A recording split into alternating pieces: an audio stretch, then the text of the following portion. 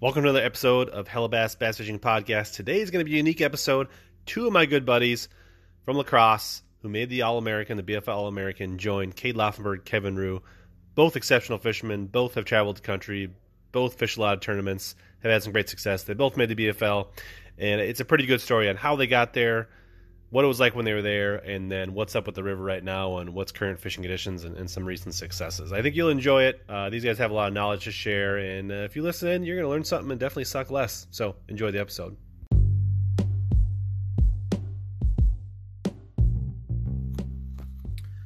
This week, the Hellabass Bass Fishing Podcast is brought to you by Arsenal Fishing. Arsenal Fishing offers premium custom-made performance apparel and tackle. Arsenal delivers a wide variety of custom-designed baits, accessories, and tools, along with unique utilitarian apparel for all outdoor enthusiasts. As part of their support, you can use code HELLABASS15 to save 15% on all purchases at arsenalfishing.com to support the show. Now let's get back to helping you catch more bass and suck less.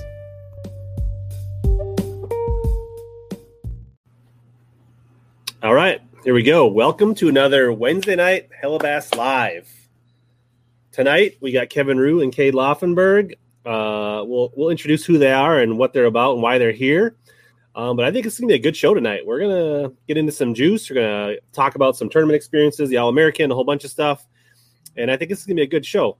Cade has brought a lot of kids to the yard in the past shows. They were pretty popular, and there's a lot of engagement. And now we're upping it a level with Kevin joining. So I'm expecting good things tonight. How are you guys doing? Pretty good. Thanks for having me. Yeah, I'm doing well as well, and thanks as well for having me. Yeah. Are you sitting okay these days, Cade, or is like your wallet a little thick on one side and you're kind of like throwing your back off or anything? Or actually, I didn't even know where my wallet was about an hour ago. I guess I left it in my girlfriend's car last night, so I don't know. I haven't touched any money that I've won recently because I'm trying to get a truck, so just planning on spending a bunch of money next week, I guess. Nice. People in the chat, let us know how's the sound and video and how's it looking before we get too far in. It sounds pretty good on our end. Just want to double check. While we're waiting for them to chime in, just want to say thanks to Arsenal Fishing for supporting the show, supporting the channel. You guys can check them out. There'll be a little stream in the bottom there, Hellabass15. We'll save you 15% on some good stuff, and check them out. Without them, this show is not as good. So awesome. Everybody says sounds good. What's up, Kyle? What's up, Jay? What's up, Sycamore? Casey? Nice. Good to see a bunch of the usuals. A couple return. JP. Nice. I see the YouTube guys chiming in. I don't see many people from Facebook yet. So if you're on Facebook, make sure you say hi in the chat. But all right. So people are trickling in. So Kevin and Cade, both from the fish out of the La Crosse area primarily. Both came out of, well, I guess your home division of the BFL is the Great Lakes division, and you guys both made the All-American that just happened on Douglas Lake about, 2-3 weeks ago now? Yep. Probably a week and a half, actually. Right. So I thought it'd be cool because I'm excited because, honestly, you guys are both great fishermen. You're both buddies of mine. I've had the privilege to share a boat with both of you and cash a check in a tournament, which is cool. So it'll just be cool to break this down and live vicariously through you guys and learn about the All-American experience and how you got there, what it was like. I mean, I've heard from a lot of people it's like a really first-class operation. I think getting some of that behind the scenes will be cool on how to get there, what it was like, and like, are you, how driven are you to get back and all that? And then we'll talk about some other tournaments and some what's going on in the river and answer a bunch of questions. But I guess maybe we're going to start. So you guys both took different paths to get to the regional that got you to the All-American. So maybe, Kevin, why don't you start? Because if you don't know, typically if there's a regional tournament in your area, they won't send you there from your local BFL division. They'll send you away from your own region. And if you want to fish the one close to home, you'll typically have to go to another region to qualify. So that being said, Kevin, what was your path and what was your strategy to get to your basically home pool BFL regional? Yeah. So when I first found out the regional was coming to La Crosse, I sat down, I looked at all the different divisions that were going to that area for their regional back to La Crosse. And the way I basically picked the Ozark division is I looked at it like my time on Table Rock and Lake of the Ozarks would be beneficial to my future career because it's two places I'm probably going to hit in the spring and in the fall when those tournaments were.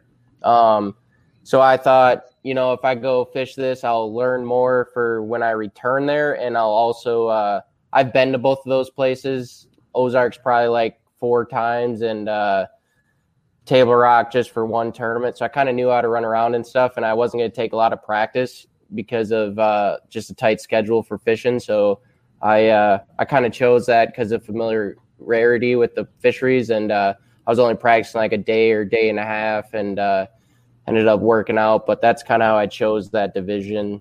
Wasn't the easiest division there. There's a lot of good fishermen in that division, but I thought if I was going to spend the time fishing them, I might as well learn something that's going to benefit me too. So, right. And so how many divisions were there to pick from?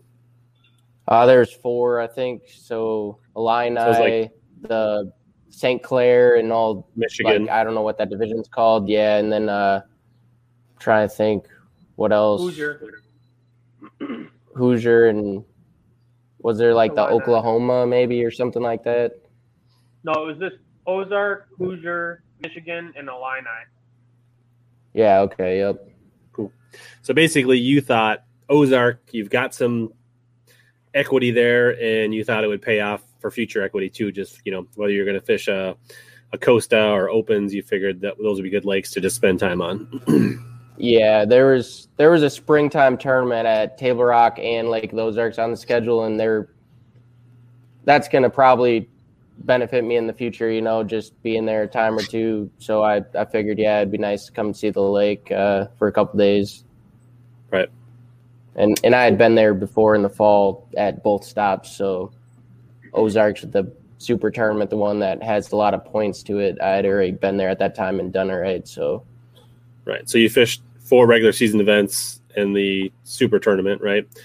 Yep. So you basically did a day and a half of practice for all of those. How did you fare out in the points? How many checks did you cash, traveling down there? Yeah. How did the season go? So the season started pretty rough because the springtime, the colder that water was, kind of live scope was a huge deal in those first 2 events. I didn't have it at the time. I have it now, but Table Rock event, Mega 360 live scope, wasn't on my boat. Water was 39 degrees, if I remember right. You had to fish really slow. And a lot of guys just spent the day looking at their screens and casting an A-rig or a jerk bait. And so that was a rough tournament. I finished probably I don't know, it was maybe mid-pack, 80 or 70. I think the next one I jumped up to 57th maybe with a couple keepers. It was a super tough tournament. Again, it was 39 degrees, raining at takeoff. Then we went to Truman Lake. I think the 3rd stop for a back-to-back weekend. We had Lake of the Ozarks and Truman on that same weekend for a makeup deal. And I spent one day on Lake of the Ozarks fishing really fast, boat docks, pretty much skipping a chatterbait back of the docks. I figured I could I'd have a shot at getting a limit doing that. And I knew it was fishing kind of rough from just my about 12 hours on the lake that day. So I said, okay, I'll go over to Truman now and check that out. So check that out. I ended up actually figuring out some really good stuff there. That was an awesome lake at the time we were fishing it. And there was just it was a really patternable lake, just like Lake of the Ozarks. And I figured out a pattern and I cashed a check. I think I finished 15th there. Did pretty good, or 12th or something. So that was kind of the one that really bumped me up in the points. And then the next day, I think I got 30 something at Lake of the Ozarks. I only had a small limit or 4 keepers. And at the super tournament, I finished 1 spot out of the cut to make the second day. So I 28th or something like that or right. So ended up being pretty solid. I knew at that super tournament going in, I needed to catch 1 fish. So I just kind of tried to find in 1 day of practice just something to put my head down. And I know how that lake fishes, and I found a little top water deal with the Whopper Plopper and kind of bluff wall, big black rock type of deal. And I just I ran that, so ended up working out. But yeah, so you need to be top 40 to make the regionals, and you finished what? 15th. So nice. Yeah, so, I actually didn't go that bad, but I mean, you beat a lot of guys on their home water, so that's pretty impressive. Yep. Sycamore Hoosier. This year, the Hoosier is Rough River, Patoka, Monroe, and then Ohio River, Rocky Point, and Ohio River, Tanners Creek. What's up, Darius? Checking in from the LBL. Rich, how did you just know those lakes like that? That was really weird. I looked it up on a separate screen. Oh, okay. I don't have all the BFL schedules memorized. Weekend warrior. Yeah, I was looking at this screen right here. There it is. So, magic of the internet. All right. So, Thomas says he's got a love-hate relationship with the Rock. It is true. I am part robot, John. I tell my family that all the time. So it's kind of same setup for you. You picked a different division, Cade. What was your logic and how did it go? Well, I had the same thought process as Kevin did about wanting to fish some premier tournament lakes. So the Ozark was actually my first choice. When I found out that the tournament was going to be in La Crosse, the regional I'm speaking of, it was, late fall or something, I think, the year before. And I was like, okay, I got to get to the tournament because this is the tournament that you dream about, to have a regional in your home water. And my original thought was that the Ozark, there were rumors coming out that the Ozark division was going to be part of that path. And so that was my initial thought, but we didn't have any dates yet. And I was waiting kind of on pins and needles to find out the date and location of the TBS National Championship because I had qualified for that. And that was we learned that it was going to be at Grand Lake, and then it was still it took them a while to get the details out. It was kind of weird. But once they finally launched the details, I found out that the TBS National was going to overlap one of those Ozark tournaments. So that was kind of a oh crap moment for me, which I already had chosen a second pick if I had to, and that was the Illini division. So that was the route I ended up taking. I talked a lot about it with friends and stuff. I actually spoke with Seth Fighter quite a bit about it. And he, even before seeing the overlap, he told me I should fish the Illini division because literally you can just show up to those lakes and go out there and just grind all day and just try to come back with a fish or two, and that's really how it is fishing in that division. It's I practice for all these events, but at the end of the day, you get out there and it's a lot of junk fishing and just pulling up on stuff that looks good and just fishing because, it's really hard to get a limit on most of those bodies of water. So it's hard to practice for that kind of situation. Even at Ren Lake, I practiced for a day and a half, and I said, okay, this is enough. I got a couple of bites. I'm not going to go out and fish anymore, either help myself or spread myself too thin, thinking I have all these spots, or the other way it could happen where you just get discouraged because you're not getting any bites. So sometimes less practice is better on those tough bodies of water. That's something I learned in practice or in college, how to practice for those kinds of events. So the more I started to think about it, the more I was okay, I can do this Illinois thing. I know it'll be nice for me because I don't have to worry about going to practicing for 4 or 5 days. I would have been a little bit self-conscious going to the Ozark division like Kevin did and only practicing a day like that because, those like he said, those guys are just so good and those lakes are so big and there's so many fish. It's how do you get on the winning caliber fish in only a couple of days, So I felt with my situation, the Illini division was kind of the way to go, especially with the scheduling conflict, and I just went for it. And it was kind of a slow start. I was kind of proud of my finish at Shelbyville. That ended up being the first tournament of the year because of COVID, and it was June 24th. So it's kind of crazy to start this journey so late.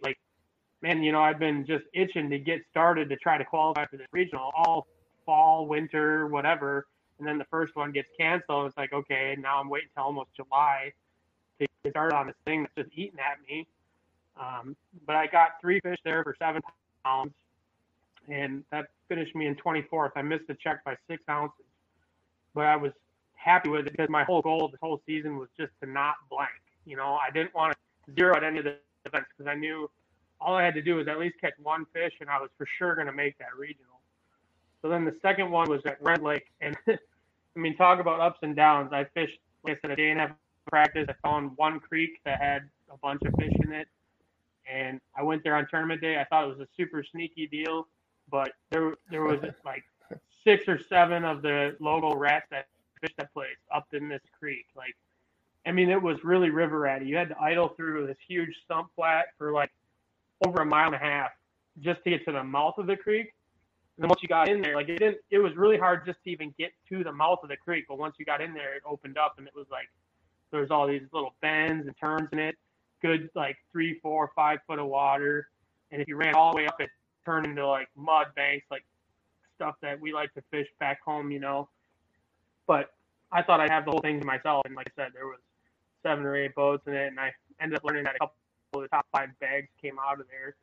I was the second to last boat drawing that day, so I kind of got screwed on getting up there and catching the fish that were in the way back. But anyway, I ended up grinding all day that day and caught 1 fish with like 20 minutes left to go in the tournament, and that was, to me, that was like one of the biggest, most crucial fish catches of my life at the time, because I was like, oh my god, I thought I was going to zero, and I thought I was going to shoot myself in the foot and not get to fish the regional, and I'd be crying over spilled milk the rest of the season. So I was tickled pink to just get out of Red Lake with a fish on the board, and then came back south for a doubleheader at the Ohio River. And I was lucky enough to find a good deal going on there for smallmouth, and I ended up winning one of those tournaments. There was 2 of them back to back on a Saturday and a Sunday, and I won the Saturday tournament, and then I thought I could maybe win the second one too, because I caught them so good on the first day, but I definitely depleted what I had to get that win. And the second day I only caught 3. I still finished 24th with those 3 fish, but missed the check. So I only cashed a check in 1 tournament all season on the Illini division, but at least it was a win, and that made it so I didn't have to come back for another trip to Shelbyville in the fall. So that was kind of nice. The win got me an automatic berth to the regional, so it was like a giant sigh of relief just to kind of get that out of the way and then not worry about it for the rest of the summer. So that was my path. So you get a win, so you get a nice, obviously, paycheck for winning the event, right? Covers your season and then some, and then you get the automatic burst, and then you save yourself a trip back and the expenses and the entry fee. So it was like a double, right? I really wanted to come back, actually, because like I was 11th in the points after I won that tournament, and I really wanted to close out the season and see what I could finish against those locals, you know. But it just didn't make sense. Like, I was able to take back some vacation time at work, you know, by not going, and that was big. You know, that was a big key, because that gave me some more practice for the regional too. So I took another day of vacation for that or whatever. So I don't know. It's hard to justify going to Southern Illinois to fish for 2 or 3 keeper bites if you don't have to. But yeah, it was a fun path, you know, to do that. I learned a lot from just fishing those bodies of water and fishing against a different group of anglers. You know, they all have a different posture about them. Like, I'm sure Kevin can speak to that. I know we've talked about it a little bit, me and Kevin, how the anglers are like different where he was at. I know they were different in the Illini division too, and like you kind of pick up some things from watching how other guys act like on water, you know, because we just take for granted the guys we fish against all the time, and we know how everybody is. But then you go somewhere else, and you're like, oh, these guys do it a little different. So you learn stuff along the way. Yeah. I think that short practice too, like with a lot on the line, because, you know, getting to that regional was the first step to making the All-American or whatever. And that was the goal. So with 1 day of practice or a day and a half, and just with points kind of on the line, not really like, yeah, you're trying to find something that you can contend for a win. But I never really like found that other than at Truman. I thought I had a really good deal going after like a day and a half, but But you learned how to cover a lot of water in a really small time. Like you would get a bite and just run like 2 miles, and get another bite, and you'd cover a lot of water. I think like looking at the future, that whole year really helped me grow as like, if I had to show up and fish a big tournament in 1 day of practice or no practice, it just really, I don't know, it really helped speed up to be super efficient in your time, I guess, out there trying to figure out something, Yeah, and that shouldn't be underrated, because like that is the type of stuff that you really need to get into your repertoire if you're going to take it to the next level. Because yeah, sure, the Costas and the Opens kind of have unlimited practice, but you're eventually going to find yourself in a spot if you keep moving up, whether it's a regional or a championship or, a Bass Nation or a TBF, where you're going to have, 2 days to practice on a massive body of water that you may or may not get to pre-practice. Or, if you really make it to the top level, which I think we all have some aspirations of, potentially trying to make that leap at some point in our careers, right? You're going to, a 2 to 2.5 day practice is normal. So you got to learn how to find fish fast and take those clues and expand in the tournament, right? It's pretty common that most people that win tournaments or do really well in tournaments unlock what's going on, or they develop it in the tournament, right?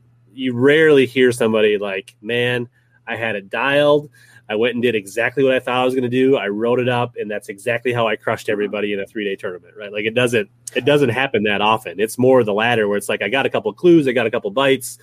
And then when I went in my best area where I felt the best, I adapted, I leaned on it, and I really found out what was there. I mean, that's more often than not. Yep. So you guys, you kind of had it wrapped up in what, August, that you knew you were going back? When did you have your last tournament, Kevin?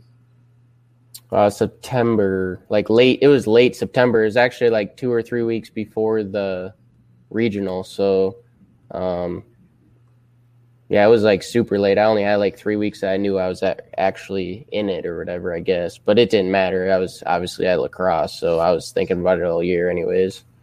But so what the regional, is there any off limits on that? Is that wide open for practice? How did you guys, prepare for that regional on your home pond? And how many people from kind of the Great Lakes division, right, or were locals in the regional besides you two? So we had a week. Go ahead. I was just saying we had like a week or 7 days off limits before official practice. They give us like 5 days of practice, but we could fish our team tournaments and anything we wanted for that whole time up until that. So I know for me, I didn't do like a ton of extra pre-practice for it. Just really once that 5 day period came, I mean, I'm out there a lot anyways. I didn't do any extra, like I was just going to fish the conditions and not get caught up on a lot of stuff. But yeah, I just practiced hard once it got here for the tournament, I guess. Yeah, I spent some time down on pool 9 during the before the off limit period or whatever, pre-practicing, just because I hadn't been down there much all year, and I knew in my head, I knew that all these non-local guys were going to be fishing pretty heavily on pool 8, I felt. So I thought if I could find something on pool 9 and get away from the bigger group of people, it would be beneficial. And so I did that, pre-fished down there for like 3 days or so. And then during the off limits, I actually went up and spent 2 days up in pool 6 and 5A, where I was living for 10 years. Just got back to fishing those waters and just trying to keep catching fish. It's kind of nice to get off the tournament waters like that and go fish. You're still fishing the Mississippi River. All the patterns are the same. Everything's like really similar, but I'm just leaning on everything that bites. So it just helps you get more confident, helps you feel like you're in tune with what's going on. And I didn't do very good up there. Like, I don't know. I think we had some high pressure those couple of days, and I only caught like 13 pounds each day. But I did find some stuff that was going on, especially with a jerk bait. That ended up helping me, I think, a little bit in the tournament. Or just maybe it didn't help me so much as it just it was a continuation of my building up of the confidence in the jerkbait leading up to that tournament. Because by the time day one started, I was all in on a jerkbait bite. So nice. And how many people would you that were considered? I don't know. Would you guys consider locals or home division guys that made the regional? I'd say there was maybe 10-ish, maybe less. Yeah, I was thinking like 6 to 10. I know one name that comes to mind is Oswego as being a guy that made it. That's pretty dangerous out there. So Clayton Reitz was in it too. Oh yeah. Jeremy Knockin was in it. And then, it's hard to think. I struggle to name anybody beyond that, actually. So it might have only been 5 or 6 of us. Oh, and Mike Bergen. There was Great Lakes division guys, but yeah, locals, yeah. Yeah, Bergen. And what was the total field size at the regional? What was it, 150 something? In the neighborhood. Yeah, at least probably 157 or 160 or something like that. Over 150 boats, and you guys had to be in the top 6 to move on to the All-American. Yeah. So even on your home pond, right? Like that's still a lot of people to beat to make it the All-American. Yeah. So like, don't think it's like, oh, it was just like it's at home, just catch a few fish, just slide in. Like that wasn't the deal. You still had to perform at a very high level.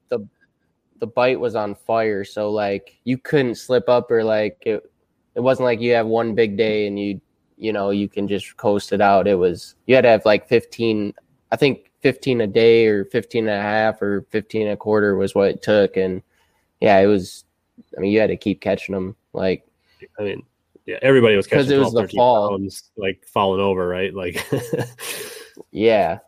Like, and I didn't expect that. Anytime there's a tournament with like,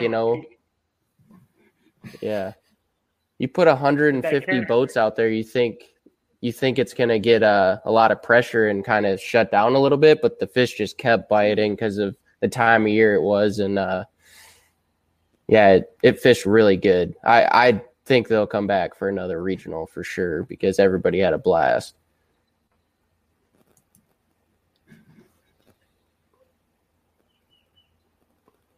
Go ahead, kid. You just got to be something you wanted to say. I was going to say there was some. It wasn't like it was just a bunch of guys that, all these guys weren't from around here or whatever. They're not going to catch them. Like some of those guys have been to the All-American and like it doesn't matter where the regional is, they're going to catch them. You know what I mean? Like a name that came to mind was like Kerry Gray.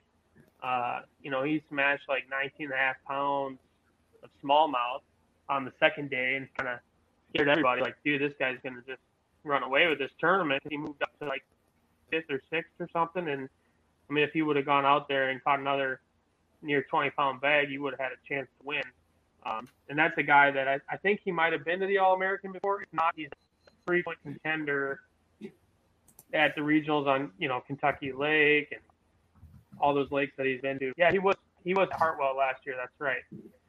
There was a number of really good sticks in the tournament. So it definitely was, not just a cakewalk for us to get to the top 6. Yeah. And 3-day tournament, right? So, obviously that probably helped you guys. Just, consistency paid off. One big bag couldn't carry you. obviously, I think in multiple, the longer the tournaments go, the cream rises to the top. The consistent anglers that can keep putting up good solid weights, that benefits, if you're on them, I think that benefits you. Whereas a 1 or a 2-day tournament, one big bag can really carry you a long ways, or even just one big bite. Like you get a 5.5 pounder on the river that can carry you so far. So what it's been a while, but high level, what were the kind of the baits and the strategies? You guys mostly largemouth, mostly smallmouth. I think you guys were kind of following fish into their wintering areas, right? And just kind of the migrations without getting into details. That was the gist of you're trying to cut them off on their way to their wintering holes, right? Yeah. Pretty much, yeah. And Kate said you were mostly a jerkbait. Kevin, what was your secret sauce? I was same thing. I caught most of them on a jerkbait. I also had a little other deal going on that I caught all my better fish on. It was just like a slower presentation, I guess. But yeah, jerkbait is really, I caught a lot of numbers on that. That was my better bait probably, but not for big ones. So the big thing about that particular week was the river was low, and it was pretty much as clear as I've ever seen it. Any time of the year, any year I've ever fished. The main river was really clear. It dirtied up some in the tournament because we had some huge winds and a little bit of weather, but it still was clear on a lot of Pool 8, like especially everything on the Minnesota side was just gin clear. And that played a big role in the jerk bait being so good. It wasn't something that you just like pull up and just throw a jerk bait and you're going to smash them. You had to figure out how to work it. There was a way you had to trigger them. And I was fishing it pretty aggressively. That's how I was catching my fish, and it was a largemouth deal. I didn't catch smallmouth on the jerk bait. It was like sand, bare banks, sand points and stuff like that they were setting up on. And a lot of times it had some current, and it was on the way to where they were wintering. I think what tripped a lot of guys up was they were fishing too far ahead of the fish. A lot of guys were fishing at different deep holes where the fish are going to winter, and that was the recipe to go and catch 12, 13 pounds. I mean, they probably caught more fish than I did. They probably caught 60 fish a day doing that. But I was fishing for the bigger fish that were still out in that main river current, eating bigger shad that hadn't got to those winter holes yet. So that was my largemouth deal. And for smallmouth, I had a really good main river rock, wing dam, sand point, anything on the main river with heavy current. I was catching big smallmouth all week in practice. But with the conditions, they changed on me. I was catching them on swim baits, big power bait type stuff is all I'll say about that. But, I was catching the fire out of them, and they just shut down with that current change because of the winds that blew.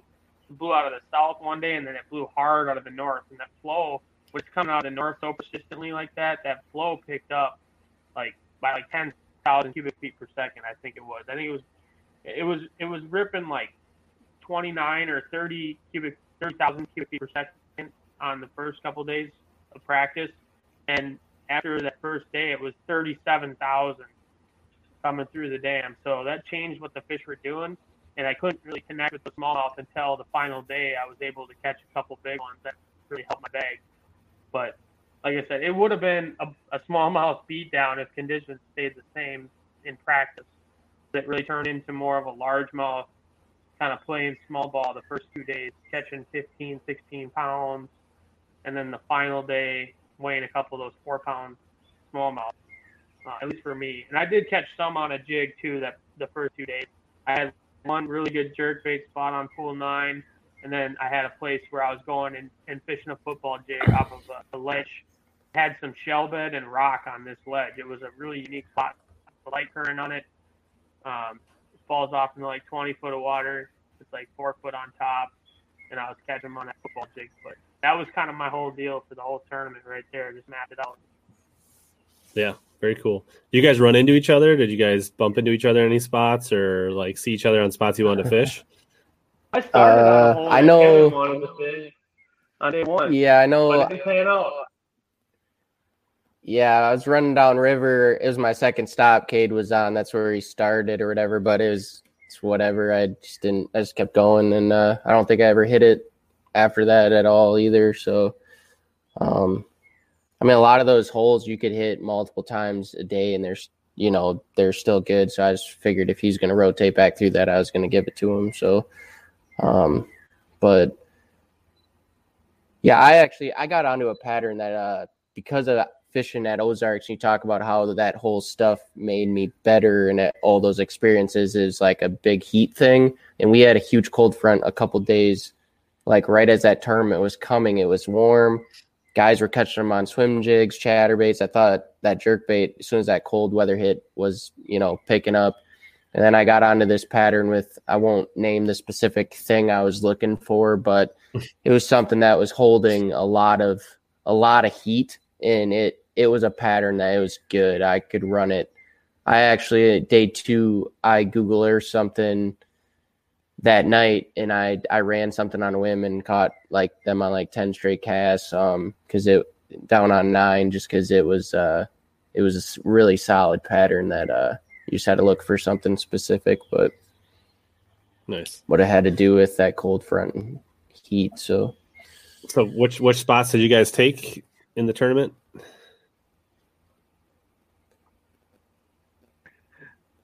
I won it.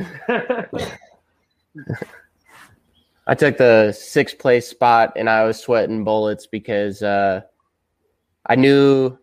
So I was still kind of thinking about a big bag on the final day, and I got off to a quick start. I had like 13.5 pounds in like probably the first 15, 20 minutes of that tournament on that final day.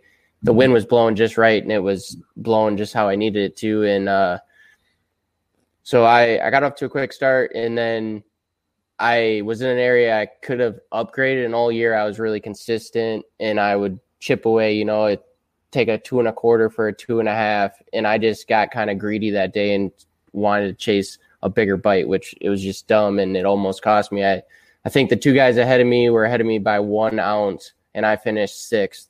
And on the weigh-in stage is the best guy, on the river, Mike Brigham. And I'm just thinking, dude, you did all of that, and you're not going to make it.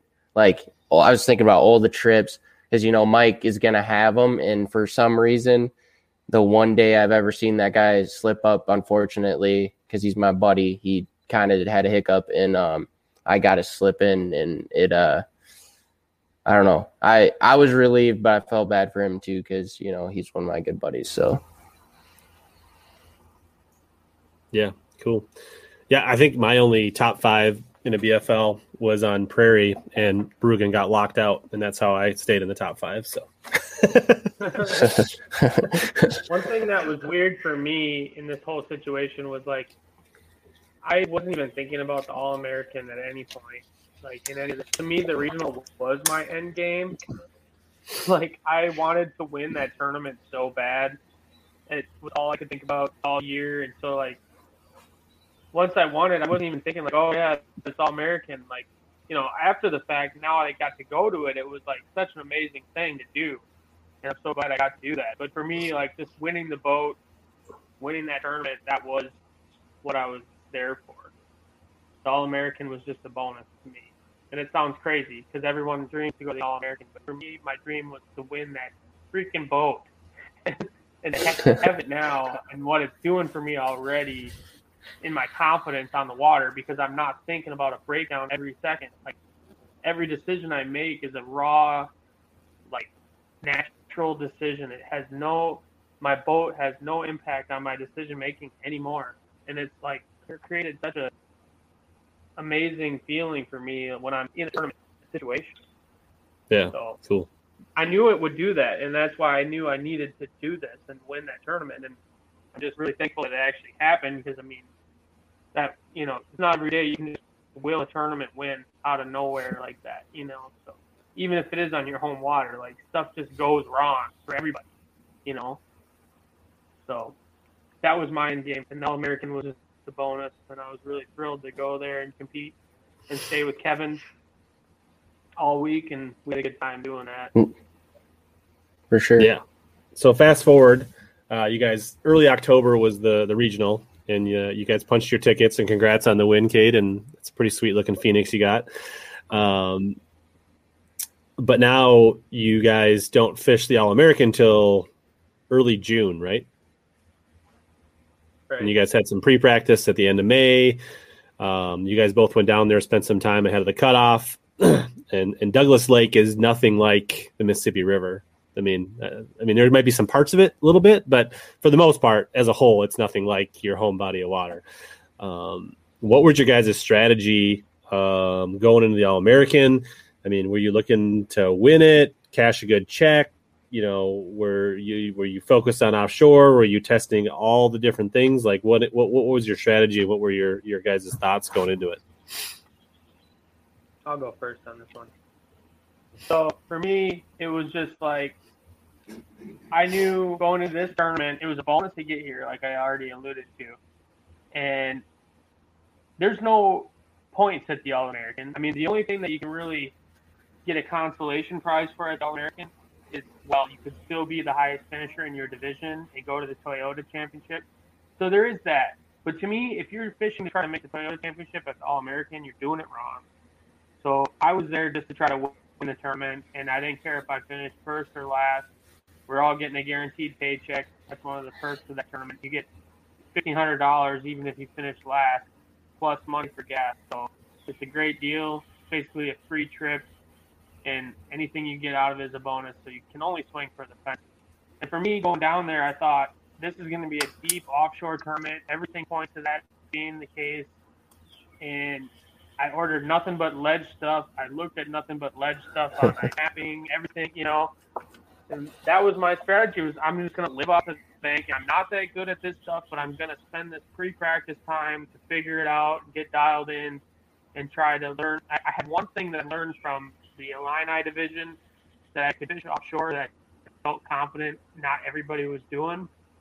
And so I thought maybe I'm going to ride this to my first All-American win. That was what I tried to put in my brain. But after getting down there, I realized real quick, and I know Kevin could attest to this too, is how much pressure that lake actually gets and how small it actually fishes offshore, especially at the time we were there. I'm sure it's fishing better now that they've had some more heat to push new schools of fish offshore. When we were there, it was like we were catching the fish offshore that had been there since April because they spawned early. But the majority of the population of bass in Douglas Lake did not spawn in that first wave. So every other fish that spawned after the first wave still hadn't got outshore, in my opinion. They're all just up in limbo, up shallow, in between kind of. And the fish that were offshore since April, they were like August bass. They all had been caught like 30 times each. And it was almost impossible to get them to bite, at least for me. I know Kevin figured something out, catch those fish. But that's where I started to realize, and I always remember this, Gerald Swindle said it a long time ago on the way to winning his second AOY. He said, you got to realize that there's certain situations where you're just not cut out to do that job. Like, he realizes that, and that's how he won Angler of the Year. It may be one offshore, but it won't be one offshore by me. It's something that he said at a tournament. I remember him saying it vividly. And I was like, maybe I'm not going to win this tournament, but I know for sure that I'm not going to win this tournament offshore if I'm meant to win it. So that's when I started to tailor my practice to incorporating some more shallow stuff, and I figured out a topwater deal that ended up being a pretty good producer for me in the tournament. And I think a lot of it had to do also with the fact that there was like this ridiculous cicada hatch going on. Like, the air temps down there were cooler than they are back home. It was like a perfect storm of weird, like, once in a million things happening to keep those fish from going offshore. And it just lined up with, like, any other year out of 100 years, those fish would have been stacked up offshore. There's no way you would have caught fish shallow at this event. But this particular time, it worked out that way. And it was like every time I went up to the bank, I kept telling myself, this isn't real life, right? I'm not catching these fish right now, right? But I was, and I had to just slowly build that confidence that maybe there would be a lot of fish caught shallow at this tournament. And it turned out that I think 7 or 8 of the guys in the top 10 ended up being shallow anglers. And that blew my mind. So, but that was my whole deal. And I guess Kevin can talk about what he did, because I think he was definitely more on the program to win the tournament. I was kind of on the program to finish 10th if I was lucky enough to get a couple more bites. But he was a couple bites away from like being right there at the top. Yeah, so I kind of – one thing you mentioned, the Cade, that I don't think a lot of viewers know is like that cicada hatch. So what that actually is like a bug that hatches, I think – it's like every 15 years, is that right? Or 20 years or something like that. And they were hatching while we were there. You could hear them just buzzing up in the trees and whatnot. They like come up, I don't know, they come up out of the ground or something. So that happened, and that kind of kept some of that shallow stuff a little more honest. And there was, shad spawn that was fizzing out, and there was a bluegill spawn that was probably still going on in some areas, and they were definitely still hanging around their beds and stuff for some guys. But yeah, I looked at it a lot like Kay did. I wanted to fish offshore. I knew previous experience, I never fish good when I'm fishing partially offshore and then I'm running shallow stuff too. I knew I needed to be all in, whether it was all shallow or all deep. And I remember telling Cade that because I think he kind of was talking about doing a little of both or something. I was like, that's just not for me because I know I can't do that. I know I've gotten burned before doing that when I should have just beat the bank all day, or I should have fished out deep all day, because fishing offshore is such a patient like thing that you really, I mean, it's boring at times and you have to, there's lulls. And I think, I don't know, for me making that work, it's because I just devoted to it. And I don't know, I put in a lot of time in practice, and I did a lot of graphing, and there was a lot of fish out deep. But like Cade said, a lot of people were fishing, and that lake is really predictable, like points and stuff that they set up on, everybody is fishing. So after you spent like I spent like 7 or 8 days there in pre-practice, and you start noticing, like there's certain spots that every time a boat drives by, they stop on. And I just ruled all that stuff out because, I would graph it and look at it, and there's a big school there, but you could really not get those fish to bite. So I knew if I was going to fish offshore, it needed to be something sneakier, or like what you would call sneaky, whether it was you're thinking about it or just less boats know about it. You don't see a lot of boats in this area. So I would, after, a couple days on that lake, I'd start graphing all the areas I was never seeing any boats fishing, and trying to find that one place in that area or whatever that had a group, And I actually I found one of those areas, and then I found an area like kind of right around the corner that there wasn't a lot of guys fishing, and I could get bit there when I pulled up and I actually saw them. I could fire out a Carolina rig and I could get like a bite, like kind of right away, instead of like fishing it for 25 or 30 minutes. So, and then that was kind of pre-practice, and then when I went back for the tournament, we had 2 days of practice. I figured out a deal. I was just throwing a 3/8 ounce shaky head, and it was at the end of practice. I thought about it, and I was like, outside of some fish I caught on a frog in pre-practice, just kind of fishing up shallow, because I definitely kept that honest. But I got there so early that I could catch a lot on a frog right away when I got there in pre-practice. When I would get sick of graphing, I'd run to the bank, throw like a stinko around, throw a frog around. You'd catch them, but they weren't that big.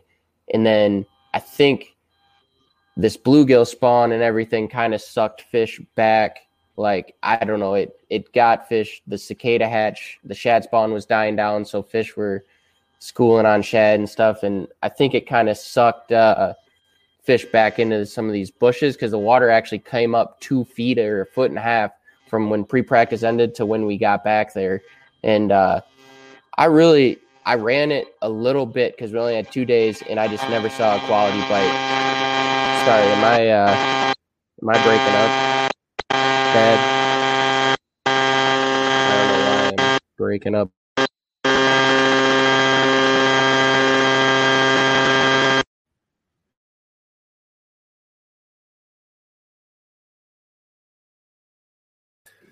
I muted Kevin and it didn't go away, so I don't know if it was Kevin or Cade. So I muted Cade. So I don't know if his little AirPods are going bad or not. Let's see. I'm going to try to unmute him now. All right, Kevin. Go ahead and say something. I thought I unmuted him. Anyway, there we go. Try again. No, I can't. You have to unmute yourself. I guess I can't unmute you. I don't know why I can't. It says their mic isn't connected. Did I just break it? Yep. It's in the right, bottom. Kevin's back. Cade, it's in the bottom of the screen. That's weird that I can mute you, but I can't unmute you.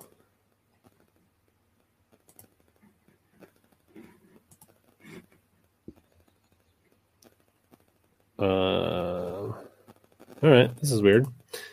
All right, he'll just come back in. Okay.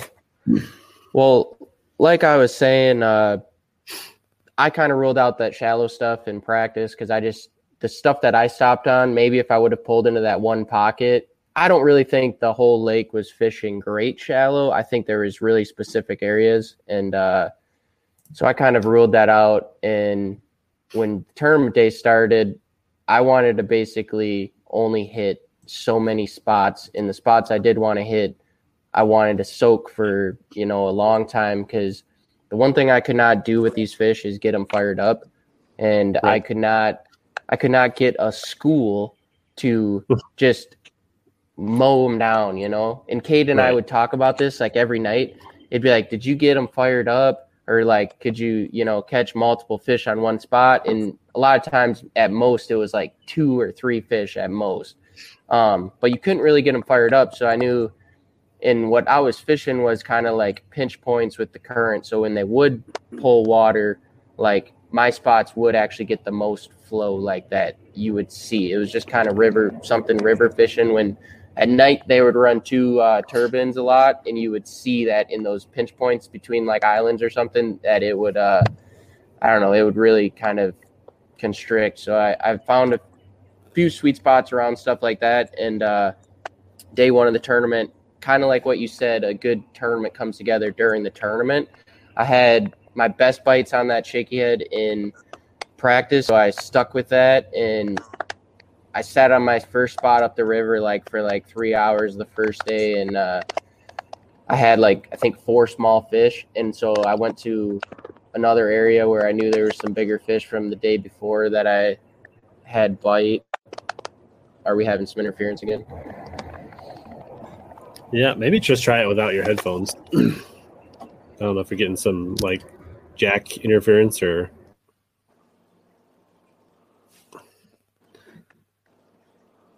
Go ahead. Is that better? Or can you hear me still? You sound good. Okay. I can't hear you as good, so I got to turn up my volume here.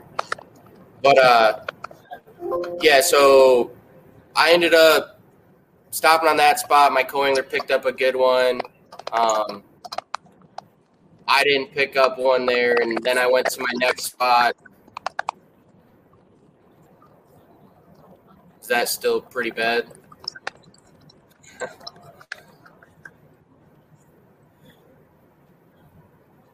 It's like crackly. Cade, do you see the message? What? Yeah, do you have any earbuds in, or are you just straight into your phone right now? You think it's from me? I don't know. Are you on Bluetooth? I was, but I turned it off. Yeah, try that. Let's just go with that for a little bit. I turned it off a while ago, though. Okay. So. All right, let's go. Power through. All right. Okay, so anyways, I went to what I think is my best school, and I think from what I found in the lake, I think it was one of the better schools on the lake. And I went there, and I could only get one fish. I could never get them to fire on the spot, but I figured I would soak it for a couple hours and just see what I could make happen, what I could learn more about the spot. I never wanted to get really seen on this spot during practice because, there was so many boats. As soon as you get seen on something, they come and graph it. So, it was one spot I could catch a fish right away when I would stop on it. So I just needed to learn how to fish it better. And if I needed to wait out some lulls, that's what I needed to do. So I got there, and I fished for about 20 minutes to a half hour, and I caught one on shaky head, and right before that I saw a 3-pounder follow my Carolina rig up to the boat, and that gave me a little bit of confidence in that spot that there's some real good quality there, because it literally followed it all the way up to the boat, and I seen that fish. And so I was soaking it, and at that time I only had 4, and they weren't any good ones. So it kind of was kind of gets your confidence down, or not your confidence down, but it's kind of man, really, I can see that fish, and I can see him all over my live scope, and I can't catch one. But then the storm came, and I don't know what happened, but a cell kind of came through the lake, and these fish kind of fired. So I had about a half hour where I caught a 3.5 or 3, and it was like a 3.79 and like a 3.29. And so I caught 2 good fish, and I called probably 2 more times. And at that point, I knew I was around 13 pounds. And so I just said I was going to sit on that spot for another about hour and a half or 2, learn how to fish it better for tomorrow, see if I could upgrade. No point running around if I was on the spot that was producing. I just needed to wait out the lulls. So ended up doing that. I weighed in 13 pounds, just less than 13 pounds on day 1 because I had a fin clip penalty because I was fishing a hump in 30 foot of water. When those fish would come in, they needed to be fizzed, but I'm not a great fizzer, and I didn't really want to spend the time when that school was fired up fizzing them, so I was putting a fin clip on most of those fish just to keep them upright in the live well. And I pulled 7 of them off my fish at weigh-in, and I accidentally left one on. It gave me a 4-ounce penalty.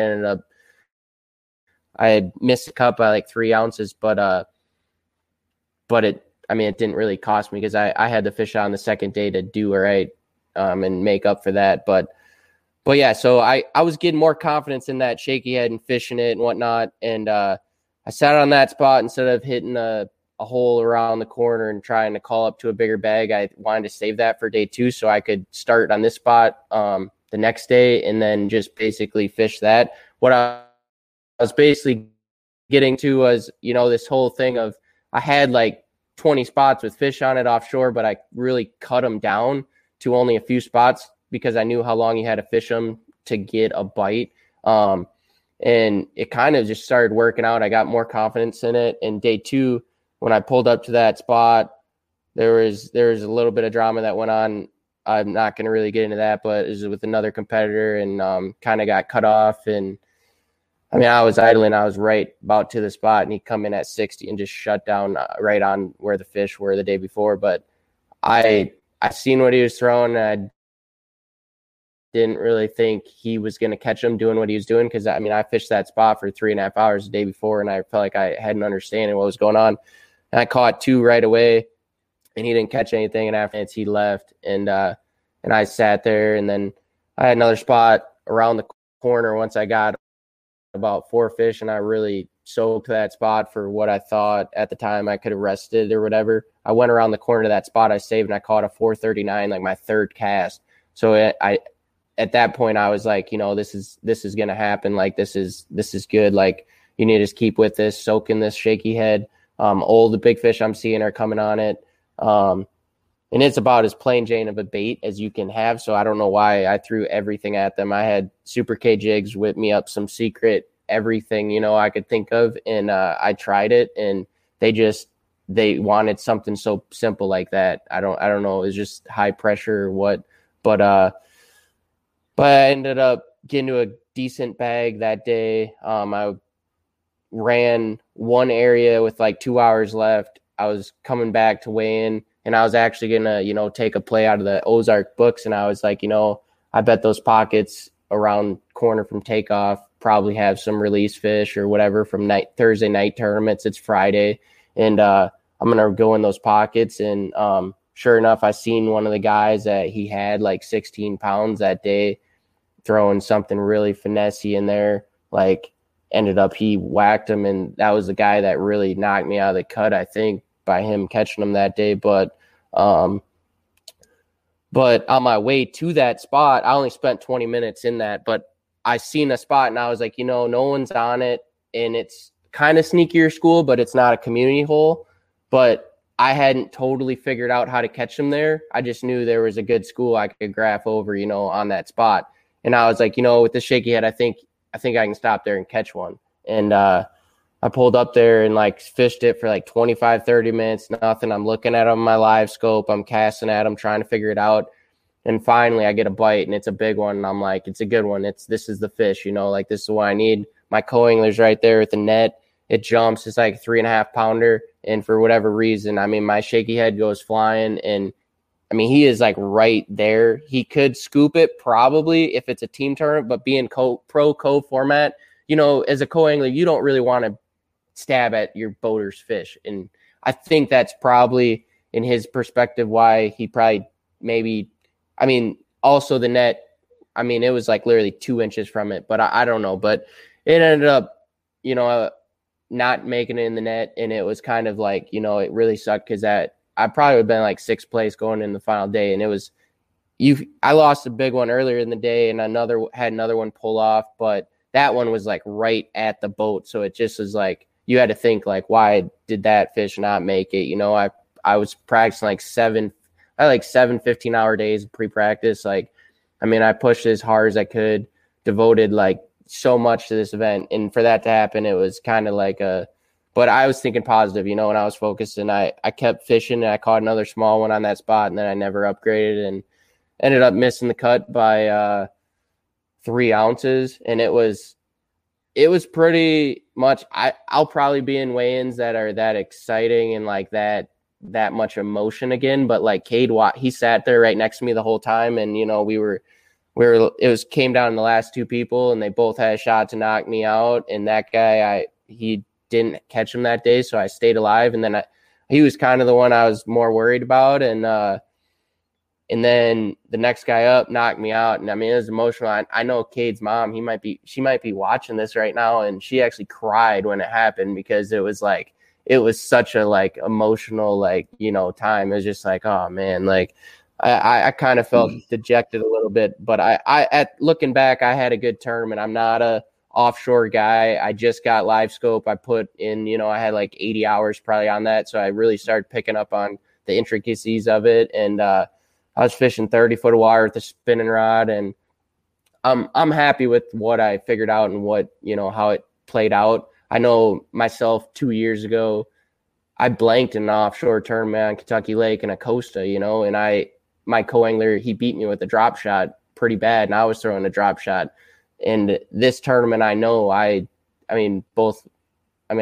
really didn't have that issue or whatever, you know. If anything, I caught a lot more fish than my non-boaters. So, I was pretty happy with it and some good momentum. And then obviously I hit Lake Winnebago last week and it didn't go good, but for Cade, it went great. So I think we should kick it to him and he can talk about his big win and lean into that. Unless there's any questions or anything. Yeah, before I mean that almost sounds like to the T what I went through on day 2 of the Bass Nation at Pickwick. Like I was in 4th after day 1 and I only brought in 2 decent fish and I had one that like I just could not make touch and I threw it back before I got trailered to the weigh-in. Like it was a slime coat away, but I didn't think it made it, so I wasn't going to try to like sneak it through. And I was sitting there, like, I'm sure you had like the probably up on your phone and you're like looking at it and you're like, well, this guy needs to catch this. And this guy needs to catch this. And you're like every time somebody doesn't hit it, you're like, all right, we're that much right. Like, and like literally came down. Like it was the exact same. The guy that went before the last guy, I thought was the guy I had to worry about. And then Cody Holland, who was the defending champion and it was a rookie on the Bassmaster Elite Series, he came from way back with a big bag to knock me out. Like it was the very last guy. And it's just like a total, like your stomach just sinks and you're just like, cause like, you know, it did like, why didn't I just get knocked out 20 guys ago? Cause that would have been way better than coming down to that. Like, you know, you start to like your hope. And then just boom. Like, well, I was in that same spot for the regional, you know, to make it there. I was like the last guy to weigh in, didn't have them or whatever it was, and I got into it. And then I was like, here I am in the same spot on Bubble Boy, and it's going to come down to ounces. I know it. And I was on the wrong side of the bubble, but it was a great experience. And like we didn't really touch on it, Cade, but like the All-American experience, you know, they had lunch, breakfast, ice, everything as you pull into the ramp is probably the most non-stressed out I've ever been in the morning before a tournament. You just get gas and show up and fish. And it was an awesome tournament to be a part of. It was super great run event. So yeah, before we jump into like this recent BFL and what's happening now, If anybody that's been following along, like listening, if you guys got questions about the BFLs, the All American, go ahead and put those in the chat. But yeah, like maybe expand upon the BFL All American experience and like what are some of the things that were different? What are some of the things you didn't expect? Like what was the wow factor and what made it a top notch tournament? Cade, why don't you go? You haven't talked in a while. Yeah, I think, I mean, just having that feeling like, oh, there's only 50 boats, you know, you feel kind of special because it's literally 50 boats in the whole country. Like every division has at least 100 people trying to get to the regional just out of each division. And I don't know how many divisions there are. There's got to be 40 or 50 of them around the whole country. So to be one of those top, 50 guys that makes it to the All-American is pretty cool. But then also just, that registration day, it's kind of nice to have an off day like we had. I'd kind of prefer if it was a little different because we had one practice day and then we had the off day, and that's when we did the registration and we got our co-angler, and then we actually practiced with our co-angler for the final day of practice, like before the tournament. That was the only thing I didn't like about the whole experience, was like getting your day one partner and then having to practice with him. Because you're like, oh, I don't want to show this guy like everything I got right away, and then he's gonna like go back to the hotel, sit at a chalkboard and draw X's and O's on the board, try to figure out how he's gonna beat me behind the, strategize how he's gonna catch him off all of my spots. I mean, but it ended up being great. I mean, it wasn't what I thought it was gonna be, because the guy I drew was great, and Kevin actually drew him for the second day, so he ended up being a really cool guy. Both my co-anglers, both days were awesome guys. So that made it way better. And I think one of the things you have to realize too is like when you get to the All-American, everybody there is like pretty much professional. Like they know what they're doing. The co-anglers know how to back a trailer in. They've been there before, as far as not necessarily the All-American, but just they've fished tournaments before. They know the drill. They don't stiff you for gas. They are helpful. They bring the right amount of tackle. All that stuff made it go, like Kevin said, so much more smoothly, not stressful. And it was just a great experience that way. And then obviously, I mean, the registration day, we got free food. We got free food every morning for practice, and then all kinds of cool stuff. Like we got these awesome Yeti. I have mine right here. Let me grab it. This awesome Yeti thing that says All-American on it. That thing's freaking sweet. I use it every day already. We got shirts. We got like a commemorative All-American coin, like all this stuff. And I'm the type of guy that, I like getting checks at tournaments, but I really like hardware the most. Like that stuff stays with you forever, So I do like getting these commemorative items that you're going to have for a long time that you can kind of show off and be like, yeah, I got my All-American Yeti. This is going to last me a long time. And I just like the free stuff that you get, that's like memorabilia from the event. That's top notch. I mean, where else do you get that kind of stuff? And this is the point I always make to people that like to gripe on BFLs for being a low payout at the ramp. People are like, wow, they take so much off the top. It's only a 60-some% payout. I'm not fishing the BFL. Forget that. You hear it a lot. A lot of guys like won't even sign up for that stuff, even on their home water, because they don't like the payout. But it's not. The BFLs are not designed to be a jackpotter's tournament. It's just not. It's for a guy that wants to do this and go to the All-American, because this stuff, we got paid to go to the All-American. I mean, that's because of them taking that money off the top. It's so you can have a no entry fee regional where you can win a boat, and you can go to the All-American and win $120,000 with that boat. Like, it's just an unbelievable opportunity for grassroots fishermen. So if you're one of those guys that thinks the BFL payout is terrible, and that's the reason why you don't fish them, maybe you need to think about your perspective on it and think about actually fishing all of them and trying to get to that regional and beyond, because it's definitely an experience that you will remember for the rest of your life.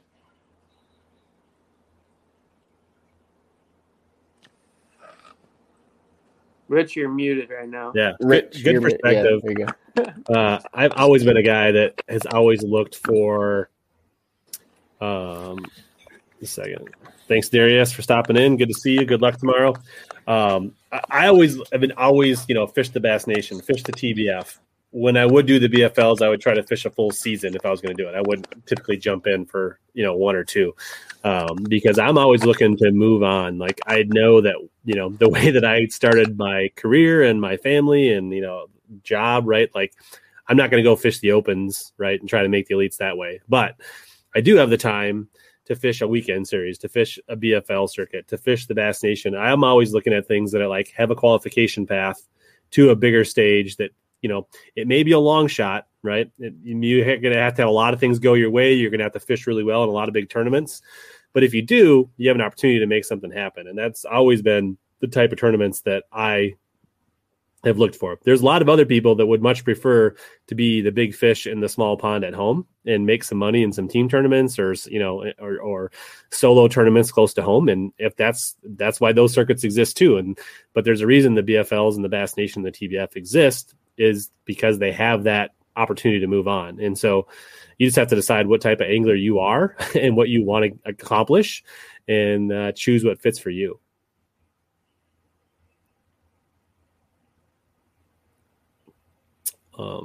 But yeah, I mean, great season for both you guys making it, and Kevin being so close to fishing the final day and having a chance at the big money. And then obviously, I think if you won that, you would have got to fish the Costa Championship, and then you would have been fishing for another 250. I mean, like if you win the BFL American, there's even more opportunities that stack on top of that. That on top of the boat and the money and all that stuff. It's pretty wild, the opportunities that come with that. Yeah, for sure. I mean, it used to come with a Forest Wood Cup berth, but RIP FLW. So we won't get into all that today. That was on top of the All-American was kind of the culmination of your 2020 season, but at the same time, you guys have been, starting your 2021 season, right? And that just kind of happened to fall in the middle of this. So you guys are both fishing all the Great Lakes BFLs again this year. So you guys have both had 2 of those, right? And you're fishing the river and your local tournaments, and you're back to the grind on the river, all the time. You guys, Kevin, you've had 2 terrible BFLs, right? Yep. You don't want to talk about. Putting it lightly. Don't really need to talk about much there. Cade, I think did you sneak a check in the first one? I got 6th at the first tournament. Okay, so decent top 10, and then you followed up and went out to a stingy Bago, and how'd that go? Well, I went out there and I decided in previous years I've been doing my deal that I've been doing. I don't even have to practice for it because I just end up fishing the same places anyway, and so I stopped practicing it. But I noticed what was happening to me is every year I go over there and I catch 11 to 12 pounds. My co-angler gets a top 10, and I get like a 19th or 15th place check, and it's just not – I was like, I don't know what I'm doing right now. I might not get a check, and if I do get a check, it's not a big check. So I decided to go a completely different route.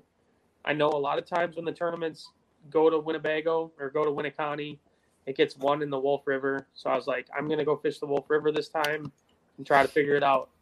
And I figured out something pretty good, and it was all smallmouth fishing in practice, but it just really didn't pan out in the tournament. And this ended up being one of those real strategical deals where, like you were saying before, you don't really know that you're going to do what you do in the tournament until you're doing it in the tournament. And I had a spot where I knew there was some good largemouth, like on a frog. I caught a 2 3/4. I actually think I caught it in the tournament and weighed it in too, because I weighed it on my scale. It was 282, and I caught it in the tournament. It was 282 in the tournament, and I think it was the same fish. But regardless, I knew it was a good spot, and it had some fish on it for frog fishing, but it was also a really obvious place, a community hole kind of deal. But what ended up happening was I drew boat number 11, and I never draw an early boat draw, like ever, it seems like. And I didn't really plan on using my boat draw to my advantage because I felt like I was going to need to make a long run to do good in the tournament. So I wasn't going to try to start on anything like that. But when I get to the Wolf River and I start going through these Sloan Awakes that are just terrible, I realize I'm literally like the second guy into the Wolf River. And the guy that's in front of me is Clayton Reitz. And he's known for going like so far up the Wolf River, you almost need a jet boat. Like, I don't even know where he goes, but that's the legend that he goes, like, he literally has an hour to fish wherever he goes. So I was like, well, he's definitely not going to be starting where I'm thinking about. I'm like, man, maybe I can just start on this place and get a few fish and settle me down and then go the rest of the way up the river or whatever and fish the smallmouth the rest of the day. Well, I get going and I realize that like the pack of boats, like there's literally 3 of us in this little cluster of boats that are going up, and the rest of the boats that are later boat numbers are way further back. So I'm like, I got at least 10 minutes of fishing before these other boats catch up to where we're at in the river. So I start on this really obvious place, and it ended up just being on like Donkey Kong on that frog spot. I had a limit in the box in 10 minutes. I caught that 282. 2 of them were like 2.5 pounders, and then a couple of 2 1/4s. And then I dumped one that was probably 3 pounds. So that, I thought that fish was going to cost me, but I mean, I had 12 pounds in the box by 8 o'clock. And I started fishing at like 7:50. So I knew I was off to a good start, and I thought I'm just going to go and catch these big smallmouth the rest of the day, and I've got a really good chance to win the tournament.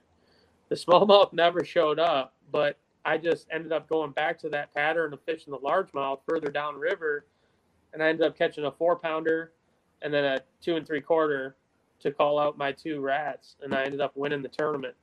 So it just goes to show you that you can think you're going to do one thing in the tournament, but it might go a totally different direction, and you make those strategic moves based on the moment rather than based on practice.